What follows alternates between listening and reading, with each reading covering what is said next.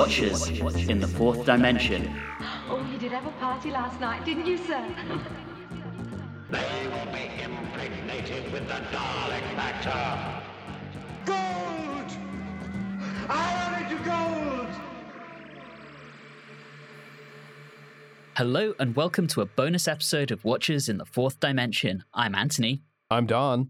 I'm Julie. I'm Alan. And I'm Riley. And this episode, as you probably heard, friend of the podcast Alan Seiler is joining us as we head back into the Troughton era to discuss the recently released animation for Evil of the Daleks. For those of you who don't know Alan, he is one of the co-hosts of Earth Station Trek and also of Modern Musicology, and an increasingly prolific author. This is his third time on the show, I think.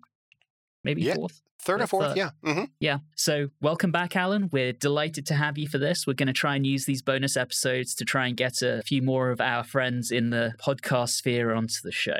Since this is a bonus episode, once again, we won't be doing the mail, we won't be doing a short summary, we're just going to jump straight into behind the scenes, then we'll discuss the story, and then we'll wrap it up and rate the story. Giving a really quick recap on the history of this one, The Evil of the Daleks was originally transmitted in the UK between May and July 1967 as part of the show's fourth season. It has the honour of being the first full Doctor Who serial to ever be repeated, which happened in the summer of 1968, immediately after season 5 wrapped up, and the master transmission tapes were erased by the BBC almost immediately after that repeat. The serial was sold abroad pretty extensively. It's known to have been broadcast in Australia, Hong Kong, Singapore, and New Zealand, and the latter of those marked the final time that the story was transmitted in 1970. As historians of the show, as well as regular listeners of our podcast will know, the BBC did not really archive television drama prior to 1978. With that in mind, when Australia returned their prints of The Evil of the Daleks in June 1975, the prints were soon marked for destruction, which probably happened between April and November 1976.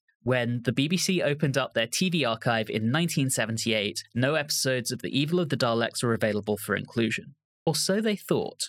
Fast forward a little to the summer of 1983. A BBC transmission print of episode 2 of The Evil of the Daleks came up for sale at a specialist car boot sale in Buckinghamshire. It was bought by an independent film collector who, thankfully, did the right thing and returned it to the BBC in May 1987. It turned out that the print was one of the ones that had been produced for use by overseas television networks. It's not known how the print found its way to that car boot sale. The most logical explanation is that it was one of the Australian returns and that someone spirited it away before it could be destroyed. Disappointingly, there's no evidence that any of the other 6 episodes survived in the same way.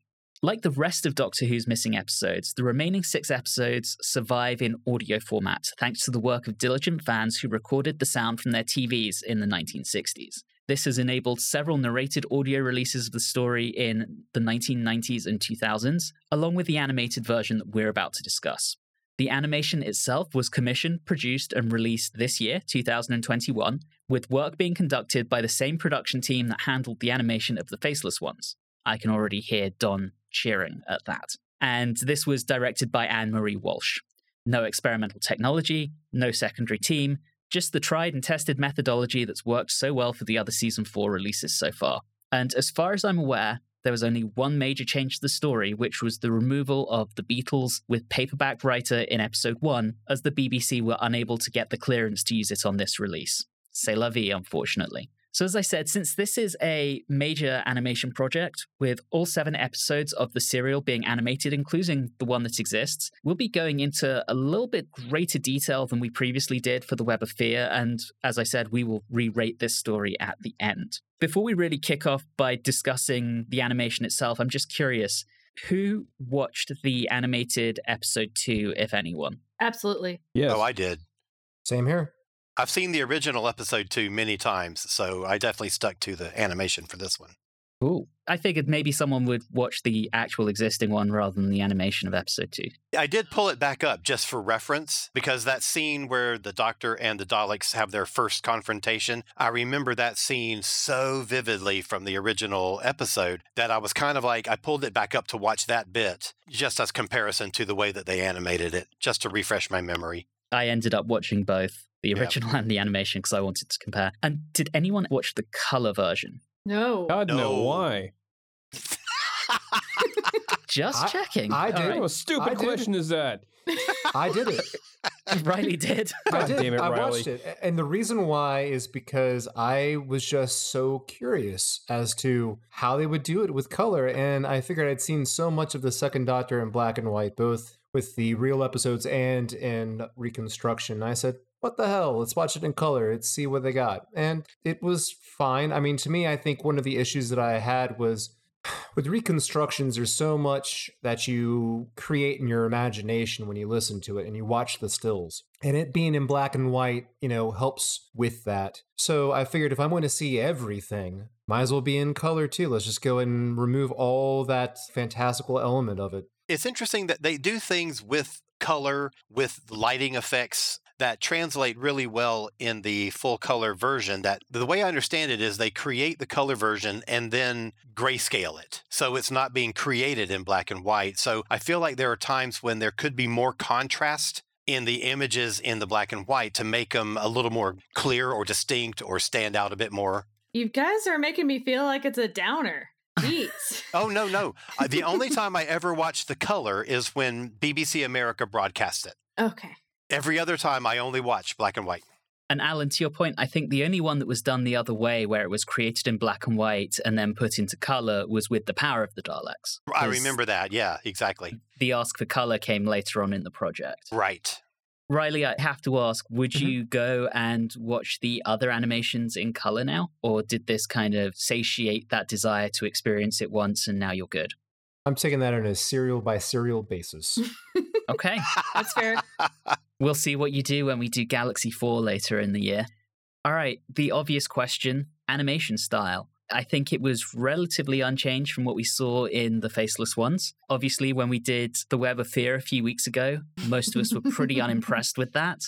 Did it feel good to be coming back to this more traditional style? Yes. Yes. Hands down, yes. And I think they improved upon The Faceless Ones, to be perfectly honest. There was some lighting things that I found interesting. The dust motes that they just had everywhere. Yeah. I was like, Oh, oh yeah. my gosh, that was so good. That added so much to the atmosphere. Yeah, I- you could I see love that it so in much. like the last two episodes where they were doing it as like fog on Yeah. Skaro. Yeah. Mhm. Worked really well. Yeah, it's so good. And there's this one scene where it's Victoria walking down the hallway, Yeah, I noticed that one. and just the way that the rays of light were coming in and the Mhm. dust motes, and it was so beautiful. I was like, man, why can't we have this animation studio do all of the animations?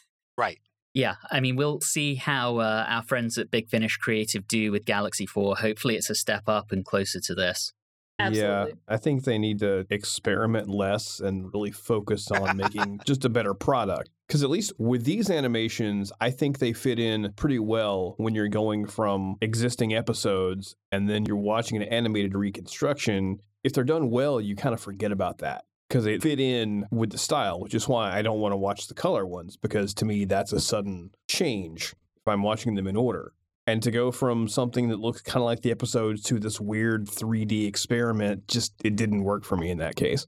Okay, well, let's talk about the animation in general. Things it did well, the sets, the translation of the action, any memorable scenes that you were pretty excited to see play out. I can think of one that, Julie, I know you were really, really interested in when we actually watched the recon, and I want to see if it lived up to your expectations now you've seen it with a bit of movement. Let's jump right in. Any particular highlights for anyone? Everything seemed like it was done as if you would be seeing it on television in 1966 or 7 or whatever it is. There were only a couple of exceptions of like camera movement or camera angle that you wouldn't have got in the original production. And one of them is the first time you see Maxtable's house. The camera kind of does a sweeping pan around the house, and that was really nicely done. The first time you see Maxtable's lab, there's scenes in the last episode in the Emperor's chamber that are kind of like shot from above that you wouldn't have seen before. And so it was nice touches, but they weren't overdone.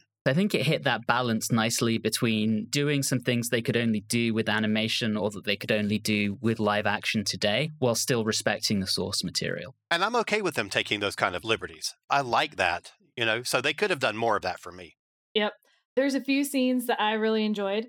I'm going to get to the one later. I'm trying to go a little bit in order right now. We did get the wonderful scene between Jamie and the doctor when the doctor's like, don't knock anything over. Yes. And then immediately knock something over. And the look on Jamie's face was exactly what it needed to be Yeah.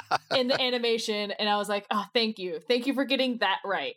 So that was wonderful. We already touched upon the scene with Victoria because that was probably the highlight shot for me. And I know the one you're talking about is the one where they're climbing up the rope. And I will say that they did probably a little bit different than they would have because based on other serials, they would have done a lot more angled shots up the kilt. But they didn't do it. They were a little bit more tasteful. It still looked like that Camille was looking up his kilt, though. Oh, yes. Yes. Kimmel was. Kimmel had the best view of the house. Absolutely. Hands down. Thank you, Alan. You're welcome. I didn't say it. Thank you. So I overall enjoyed it. The one thing that I found missing was, remember that excellent photo of Maxtible that I found where he's like coming out of this corridor and he's like chest out and just ready to go? I didn't quite get that shot in. But otherwise, I mean, things were well done. The action shots were good. I loved seeing the Daleks explode. That was really wonderfully done. Yeah, it was really well done. I had forgotten how susceptible they were to rope attacks in this serial. I really enjoyed the finale. It looked Oh my like gosh. the animation, because of like the sparks, and I don't know how the sparks looked for all of you in the black and white, but the gold sparks splashing really close in front of the screen during the big fight, it gave that scene a lot more chaos and energy than honestly I would have expected it to be if it was the real thing that I was watching. That's how good I think they did with that action scene. That really impressed me. I really sat back with that. And of course, everyone talks about the use of like the excellent use of dust. The Kimmel Jamie fight was good, and I see what Alan's talking about. How two-dimensional it was fit how 1960s television directing would be, and it's directed almost like you're watching a stage play where there isn't much opportunity for them to rotate or turn around. It's all very flat, and it worked and did what it needed to do, and it looked okay. I also appreciated the use of the traps. That was the thing that was so excited about this animation, is that you don't get a real sense of how the traps would work. That's one thing that I know me and Don really enjoyed, the spooky castle, the spooky house with the traps all around, the very Scooby-Doo-esque sense of this serial. And it was good to actually see the traps in action instead of just the audio and then just a still of it. So those are the highlights to me, was seeing that type of action. If you set your story in a spooky house or castle, I'm automatically going to give it like 2 or 3 points. Extra. I know I said it when we originally covered this, and Riley, just talking about that, my question still stands. Why does Maxtible have a house full of traps? Have you seen that man? If I had that money, I would totally have a house full of weird traps. Speaking of those scenes, one thing that really impressed me was the lighting in the dark tunnels of the house. Yes. I thought that was done really, really well. I remember when we watched the, what was the last one? Sorry. Fury from the Deep. Yeah, no, Fury from the Deep. We were watching Fury from the Deep, and I had all that commentary about how they treated Victoria. Victoria was much better done here. I know it was still at the beginning of her tenure, and so she was still not quite the stronger character that she was in Tomb of the Cybermen, but she wasn't like, her shoulders weren't hunched, and she wasn't actively being portrayed as being like weak, and I enjoyed that. So much better. They did her dirty eventually.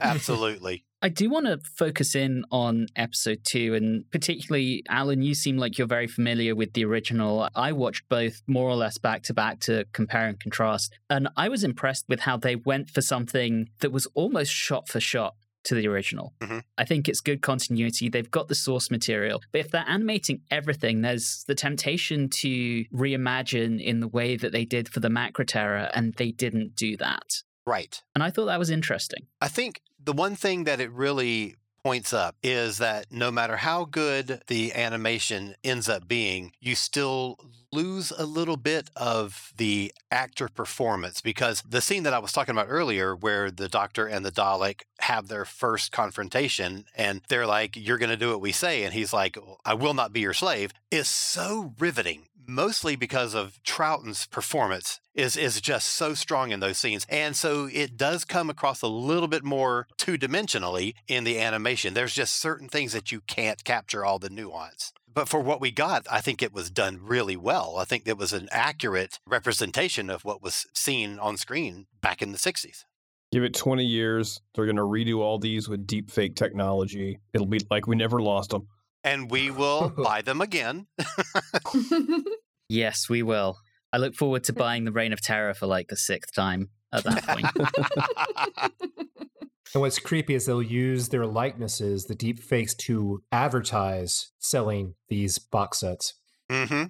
One thing that they did make a slight modification on that I really loved, and it's something really small, is the animation on the Dalek eye stalk. Yes. I'm glad you brought that up. Almost like a camera lens type effect. I thought that was so cool. It gives them a sense of expression that you don't always get from the Daleks. Exactly. One thing I don't think I really noticed the first time around is the black Dalek versus the white Dalek. And it just highlighted a few things where I was just like, maybe they shouldn't have gone with black and white on that, because when they're yelling, it's the black Daleks, kill the black Daleks, I'm like, uh-oh. This just got awkward real fast. Yeah, that is a little bit awkward. But what are they going to do? They filmed it in black and white. Get the red Dalek. It's like, okay. The regular Daleks were, I think, blue and grey in actual color rather than being white. Mm-hmm. So yeah, it's just one of those things where I was like, it's the one interesting thing about things being in black and white, that it just turns out that it's like, that's a interesting choice. Again, it wasn't that bad, especially because everything was about Daleks and things like that. It was just very interesting to me that it's like, okay, they're just calling each other different colors as opposed to like rank, which is something I would have expected more of out of the Daleks. Later in the show, we start getting the black Daleks referred to as the Supreme Dalek. Yeah. Mm-hmm. Yeah, that means he comes with sour cream in addition. But guac is still extra, right? Always. And I loved what the Daleks looked like when they were blown up and you saw the insides of them. I thought that was really well done. That looked a lot like what we will eventually see in the show, particularly in the 80s, where you get the exposed Daleks when their lids are blown off. Nice little flash forward there. Let's talk specifically about the set designs. So I think there were probably 3, maybe 4 main sets. There's everything up to the house. Mm-hmm. Then I'd say you've got the lab and the corridors, and then you've got everything on Skaro. Did the set design here, particularly in the animation, work for everyone? Absolutely. I really like the prison doors on Skaro. Oh, yeah. I know that is a weird sentence, I know, but I like, I really like the way they've got the angled lines and stuff. That's very cool. And if I recall from the photos, that's how they were actually represented on screen originally, and they've pretty faithfully reconstructed that. As I was watching this, I thought that was a really interesting design choice rather than to deliberately go back to what we saw in the first couple of Dalek serials in terms of Dalek aesthetic. I like it when they're faithful to what was actually made in the first place. I mean, I liked this, but yeah, I'm with you. One thing that helps with the set design from the beginning was, you had the faceless ones, which was the same set at the airport. Yeah. How convenient. Yeah, it gave it some really great continuity between the two animations. Yep, absolutely. So I enjoyed that aspect of it. And we already talked about that sweeping shot of his house, but I love that sweeping shot of the house. Yeah, absolutely. It's phenomenal. And then in the set with the picture of Victoria's mother. Yes. Mm-hmm. Just so well done. And it made me very happy. Anyway. Speaking of that scene, of that set specifically, I watched the animation twice. I watched it once last week, and then I watched the whole thing over the last couple of days to sort of like prepare for tonight. And there was a detail that I didn't pick up on the first time. I think everybody knows about in episode 1 when Jamie and the doctor are going into the little warehouse thingy and you see the posters out on the street and one of them is what's her name from Galaxy 4. But in that scene in Maxible's sitting room where Victoria's mother's picture is hung, on the mantle, there's 2 either candlesticks or lamp stands or whatever they are, and they're weeping angels. What? I didn't see it the first time, and the second time, for some reason, the second time, it just stood out at me. And I was like, oh my gosh, look at that. In the first couple of episodes, when we were still in contemporary London, I was looking for like a poster with the master, like they did Exactly. in the Faceless ones. Right. And of course, by the time we got to the Victorian era, I stopped looking for those kind of Easter eggs. Exactly. And that's where they hit it. Yeah. Damn. I was looking for that creepy guy from the Faceless One. I know you were. Yes. The airport creeper. Yes. Were you disappointed at the lack of the airport creeper or possibly his Victorian ancestor? I really was. Yes. How sad. While we're going back to the first episode, I have a question. So the Beatles were used originally in that cafe scene. Mhm. I was surprised to hear this go around. It was Hold Tight by Dave D, Dozy, Beaky, Mitch, Mick, and Titch. That's a popular song. That's been used in a Tarantino movie recently. Or not recently, probably like in the last 10 years. But that's a copyrighted song. I was surprised by that. Oh, I'm sure they got the clearance. Yeah, probably much less expensive than licensing a Beatles song. Well, that's Yes. well, Yeah. exactly. I was just surprised they would even bother to even pay anyone. I thought they would just use some sort of like, hey, come up with something that sounds 60s rock style and just make it up for it. I don't claim to know the nuances of British copyright law, but my understanding is certain things are licensed for a certain amount of time. Mhm. So the BBC's license for most of the catalogue of the Beatles has expired, but they probably had that particular song by the band with the ridiculously long name because it names all of their band members, licensed from something else they've done relatively recently. Yeah, that makes total sense. Yeah, I like the song, so Oh, it's a great song. I didn't think about all of those nuances, Riley. I was just like, I like the song. This is great. So, Anthony, your theory would make sense because that's probably why the song Merry Xmas Everybody by Slade plays like almost every Christmas episode on New Who, like every other one. The BBC have just perennially licensed that song. Yeah. Since we're talking about music, Here we go. Oh, here it is. Sit back. Our friend Dudley. Kids, do Our you remember friend laughter? Dudley. Do you remember when Dudley Simpson gave a crap? But what I want to say is that what I like about it is all of these set design, all of these nuances with light angles and everything like that. It works well with the music because you got your clarinets going, you've got your flute things going, and it just fits the mood, fits the scene, fits the Victorian era specifically. And it's just refreshing to hear non-synth again because we've just been synthed out in the 70s. Just wait till you get to the 80s. That sounds like a compilation album. Synthed It out really in the does. 70s. Call 1-800 to get your album. But yes, I did have to bring that up because one of the things with this animation has done is it's highlighted a few things for me. I will also say, how dare you be like, okay, we're going to go back to a previous serial. Okay, great. You picked the one where I was just getting over Jamie, and you picked the episode where Jamie is highlighted as being gallant and brave and nice and wonderful. And I'm like, thank you. I was almost over it, and then you have to come and bring it back. I mean, I don't pick the animation release schedule. I almost replaced Jamie with Benton, and now I'm back to Jamie again. Thank you. Hey, we've just had Gallant Benton in the Demons, which we haven't released yet. That will go out the week after this. But, you know, we had nice Gallant Benton and his delightful friendship with Was Miss he Hawthorne. wearing a skirt? No, he was not. Also, this kind of makes what we're about to watch and what we have watched even worse, because maybe I'm being a bit too hard on Pertwee, and then we have this just so full of trout and goodness, and it makes me want to retroactively lower scores further from Oh, wow. Pertwee. Harsh. Yeah, I can understand that. Patrick Troughton is arguably one of the best actors to have ever played the Doctor. So it was always going to be a little eye-opening to go back and watch him after 2 seasons of Pertwee. Even as an animated character, he's still just so good. And one of the things that I liked seeing on screen, even though it was animated, was the interaction between Jamie and the Doctor, because this really solidifies their friendship. It's Jamie gets upset with the Doctor for good reason, because the Doctor used him. And he's upset about it. And he eventually is like, oh, I kind of finally see your plan and everything's okay. And that's like the turning point, I feel, in the Doctor and Jamie's relationship. And just to be able to see it was a wonderful thing.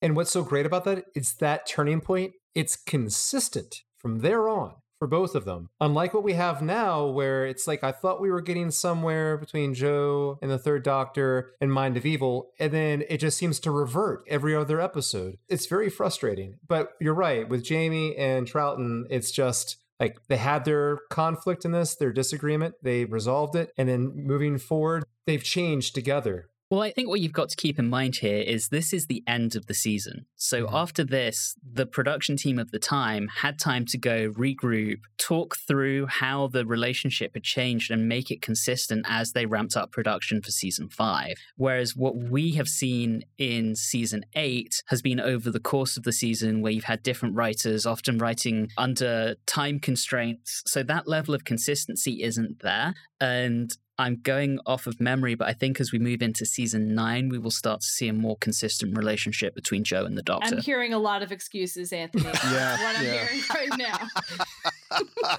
now.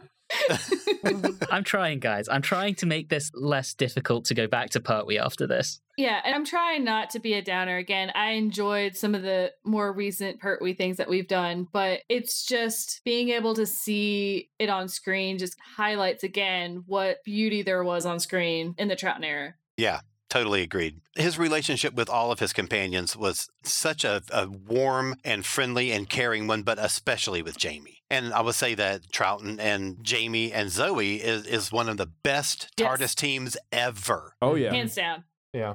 Absolutely, 100%. Jamie is my favorite companion, not just because he is Jamie, but because of that relationship and how strong it is. Yeah. I agree, but then I did write the chapter on Jamie for Alan's book, so there's that. It was just also refreshing to see, sorry to be jumping forward so much, it was refreshing to see the Doctor having joy on screen. And I'm talking about the human baby Daleks. Jim Henson's Dalek babies. I love that. I really enjoyed that, and seeing the action of it, even through animated, just really just made my heart smile compared to like what we've been going through. And like I said, I can criticize the Third Doctor fairly, I believe. I have actually a softer spot for him than some of us do, but it was just such a breath of fresh air to see lighthearted happiness and just joy on screen from the Doctor in that scene. And then going into the animation of the Daleks themselves, we've talked about how good it looks. That made what happens to some of these baby Daleks, or human baby Daleks as we'll call them, so much more heart-wrenching. Because before, it's just, oh, well, I can't see anything. It just looks like a still picture of a Dalek in black and white. Okay, whatever. This time, to see any sort of action to depict death was just heart-wrenching. Yeah. You know? Yeah. Mm-hmm. God. You saw them playing trains and you saw them like you could tell when they were like curious, and like it wasn't quite a head tilt, but it's as close to a head tilt as you can get as a Dalek. And you're just like, oh, like look at them. Like they really are something different. And yeah, you're right. Then we just go and murder them. Yeah. Oh, we don't. Yeah. Well, who are you yes. talking about? We don't do it. Speaking of the human Daleks, there's a very slight nuance that I was really impressed with, and that's when we get the fake Omega. Yeah. Oh, yeah. And the Doctor notices that that's not my mark. Mm-hmm. And in the animation, it was just very slightly different. And I thought that level of attention to detail was really impressive. Mm. Another thing that I noticed too, and this goes throughout the story, is the CGI is done so incredibly well in this story. And more specifically, the interaction of the traditional animation with the CGI element, like the positronic brain that they're going to put in the 3 test Daleks. When one of them, Doctor or Maxwell or whoever, picks one up, the way that, I mean, it's just seamless. And Yeah. I know that's a silly thing, but I just kept looking at that and thinking, that's a 2D animated character holding a CGI element, and it just worked so well. And there are other elements that impressed me. A lot of the traps, I particularly noticed there was one that was like a ball with a spike on it that Yeah. came down out of the ceiling. Yeah. I mean, that was obviously CGI, but it wasn't so glaringly different that it took you out of it. I think I mentioned when we did Web of Fear, the fully 3D Yeti felt really jarring to me against the 2D characters. Very much so. And that wasn't the case here. Mm-hmm. And I know we've touched on some of them already, but are there any other action scenes? Because this story has a lot of action scenes that perhaps worked a little better, having them animated and being able to actually see them rather than read a description while you get some grunting on screen. Unfortunately, I don't really see it as much of the action. I think it's really the follow-up to the action sequence. So you have the action between Jamie and Kemmel. And we already discussed it. It's still kind of in that 60s era of very straight and everything. But it's afterwards, and Kemmel's like trying to come to terms with who Jamie is when he like goes to save him and everything. And that's what's really good and really well done. So you don't get quite as much facial expression, but you still were able to capture his expressions because he doesn't speak. And to be able to see him, and even in animation, they can still have him be able to express himself, was really, really well done. Julie, you make an excellent point there. And that is right on, because I was talking about the Dalek death scenes. Kimball's death scene also is just... It really, it adds so much more to be able to see that and see the expression for a silent character than you would from what we experienced from the reconstruction. In the reconstruction, actually, I had to like really look it up to see if he actually died because it wasn't very clear of what was happening. And I was like, what just happened? Because since he's not screaming, it's like, so, and then Jamie's like, oh, it's so sad. I'm like, what's so sad? This is probably a testament to how well it was directed, but when Maxable pushes him, and, Maxable shows up and then pushes him, even though I've seen this before, I know what happens. I felt tension. Like, no, don't let this happen. Even I know it will. Yeah. It's not just the action scenes. It's that you can actually see where things are happening in relative space, and it just makes every scene clearer. One scene I felt it really enhanced very shortly after Kemmel's death was the death of Waterfield. Oh, yeah. Oh, yeah. I think the story, regardless of being able to see it or not, does a great job at building up this level of sympathy towards him and what he's going through. His daughter's been kidnapped. He's being forced to cooperate with these inhuman monsters so that Maxtable can get the secret of alchemy because he's a complete whack job. And Waterfield dives in front of the Dalek to save the Doctor. And that extermination effect from the Dalek ray is really impressive. And I just felt like his death was even more touching, seeing him actually dive in front. I think I would have felt more sympathy if at some point I hadn't noticed that he looks like he's... You remember the alternate Ninth Doctor from Screen to Schalke? I've got that in my notes too. He looks like that if you ordered him from Wish.com. Yeah, I have it in my notes that he looks a lot like the Schalke Doctor. There was a scene that I intended to pull up the reconstruction to compare because in episode 5, you get it's sort of a lengthy scene where the Doctor is sort of having this conversation with Terrell where he's kind of like needling him to kind of like figure out what's going on with that guy. And there's all this background noise that keeps happening. And I keep thinking, what is going on in the original film that we're not seeing in the animation? Because it was just, I don't know what was going on, but it was so much noise, like scuffing noises and stuff. And I never got around time to actually pull up that episode again in the other format. The guy who made the recording had a pet tortoise that just kept bumping into the microphone. It is amazing that you were able to discern that just from the sound. Speaking of episode 5, I loved being able to see a representation of the sword fight between Jamie and Terrell. Yes. I would love to see that in full live action, but this was obviously a good effort at plugging the gap a little bit. I am so glad that they animated this. I'm so glad of the studio that animated this, because if it had been the other group, the Big Finish group, sorry, I would not have been as happy. Yeah. That kind of leads me on to the next question. When we did the Web of Fear, I asked, would the animation replace the recon in your general viewing if you were to decide, I really feel like watching this story? And I know that Don, Julie, and myself said, absolutely not. We're going back to the recon. And Riley, you were a bit more ambivalent. So I'm going to ask that same question here. Would anyone go back to the recon with this, or is the animation now your default way of watching? If I were to want to watch the whole thing beginning to end, I'm going to watch the animation. If I'm wanting to kind of go back and do a little bit more of a deep dive and, maybe look at one episode in particular, I'd probably go back to the reconstruction just to kind of see where some of it originated. But from just a normal everyday viewing, yeah, animation. Same Z's. I would recommend a build-up system. You start with the reconstruction in episode 1, you watch the real episode in episode 2, then you watch the animation thereon. I mean, that works. Yeah, I mean, the way I feel about it is that you get a taste of what you're, of kind of the look. Maybe you should also do reconstruction for episode 3 so you know the new setting better. So I haven't watched it yet because I don't have unlimited time, unfortunately, but I do know there is a new reconstruction on the Blu-ray for this, which I'm sure is better than what we originally watched when we did the old loose cannon version. So I'm excited to see that. But again, I don't think it's quite the same as watching something with actual motion. Right. I will watch that out of curiosity, but I think if I was to decide, I really want to watch Evil of the Daleks, I'm going to watch the animated version. Agreed. Don? I'm trying to think of a more convoluted way to watch it than what Riley came up with. But aside from doing that while slowly having all of the oxygen pumped out of the room, I got nothing. It's simple, Don. I will tell you, if you want to go even further, the 1992 Tom Baker narrated audio version of this is also on the Blu-ray.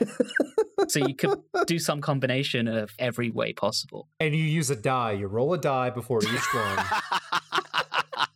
I mean, a 6-sided, a 20, what are we talking about here? Just divide it in half. One half animation, the other half reconstruction or real episode. I'm guessing we're talking Evil of the Daleks D&D style. Pretty much. All right, with that, let's go ahead and re-rate this. I think we will start with Riley, then we'll go to Alan, myself, Don, and Julie. I know you hate going first, so we'll put you last today. Woo!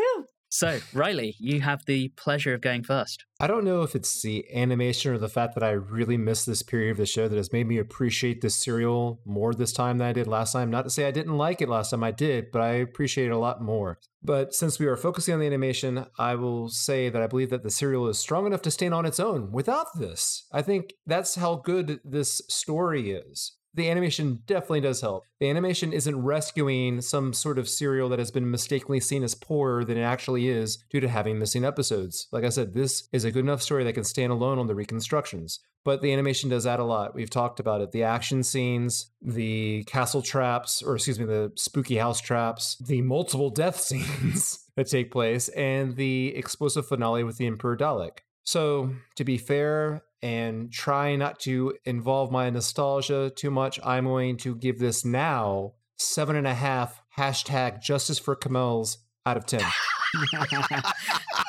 And of course, Riley gave this 7 out of 10 last time round, so that's a 0.5 increase. If I was allowing my nostalgia, I would have gone straight up to 8. That's fair. All right, Alan, you're up next. Obviously, I don't have a prior score for you on this since you weren't on the show last time, so fire away. All right. I love this story so much. I think that episode 1 is so powerful because it has all these elements of past, present, and future. It's in a modern day setting. You have the past with Waterfield and the Victorian era trinkets that he's collecting, plus a futuristic setting with the Dalek room where they materialize. And so it gives you the sense of you just have no idea where this story is going to go from there. And what it does is it takes you on this incredible journey from the modern setting back to Victorian times and up all the way to Planet Skaro. And, that's not a thing that 60s Doctor Who did a lot of. Stories tended to be set, except for things like the War Games, tended to be set where they're set and not have this much movement around. And I think that this story was so high on fans' wish list for either being found or being animated. And I think that they knew they had to get this right. And I think a lot of that is that final battle of the Daleks. No matter what had happened through the first 6 episodes, if they had got that final battle right,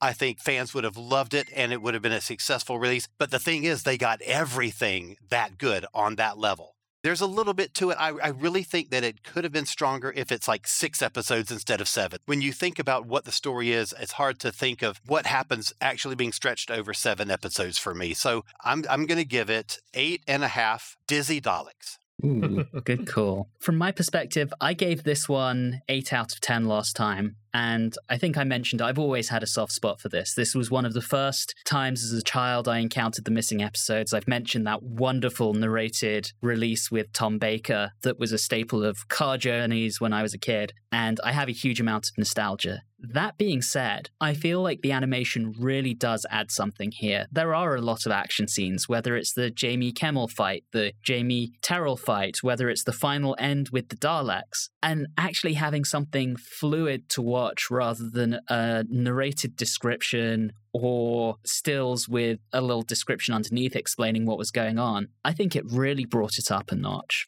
I felt like, as Riley and Alan have already said, the animation here feels right.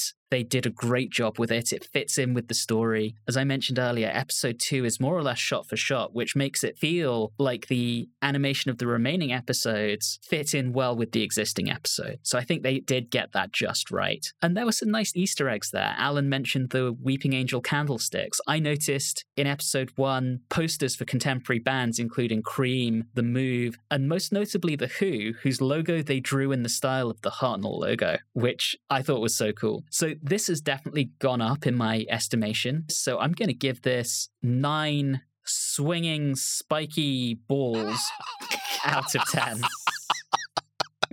Don, you're up next. We would like to remind you, if you have spiky swinging balls, please see a doctor at the first available opportunity. Indeed. Don, you gave this 8 out of 10 last time. I did. That is a fact. I don't really know where to go from that, but yes, that's true. I kind of like going near the end because all the good stuff has already been said, so I don't have to blather too much. I enjoyed this story before. I like it even more now because you can really hone in on exactly what's going on. You've got a whole lot of changes in terms of location. You've got a spooky house. You're eventually wound up on Skaro. There's just so much to this serial, and it's all really fun. I don't know what else to say that we haven't already said, so I'm going to give this 9 Dudley Simpsons before he gave up on life and had his cat do his work for him out of 10. Oh, dear. And then last but not least, Miss Julie, I know you gave this 7 out of 10 last time. Let's hear how it's improved. It has improved drastically. I loved this time around. Not just liked, loved it. The animation really helped. I've discussed it before. Animation typically helps me because sometimes with the reconstructions, it just seeing the same picture over and over again gets a little boring after a while. And just not being able to see what's going on, where the action is, what's happening can really hurt a lot. And yes, it does help that we go back to an era with Jamie, and we all know my love for him. But again, this was the turning point for their relationship, and I think that's a big thing. And I didn't really quite realize that until going back and watching it again. So I am moving this up to 8.5 Jamie and Kemmel adventures out of 10. Nice. Well, that actually gives us a nice story average, both inclusive of Alan and then just the watchers only, of 8.5. The average has gone up an entire point on the first time we did this. So the general verdict, this was hugely successful. I am extremely glad that this time I can end the episode on a positive note rather than droning on and trailing off as I try and find something interesting to say about the nightmare that was the Web of Fear episode 3.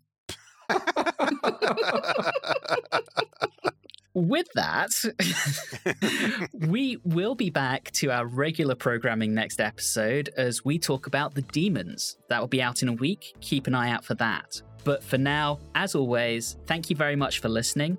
Alan, it's been a pleasure to have you on the show again. And to everyone listening, have a good one.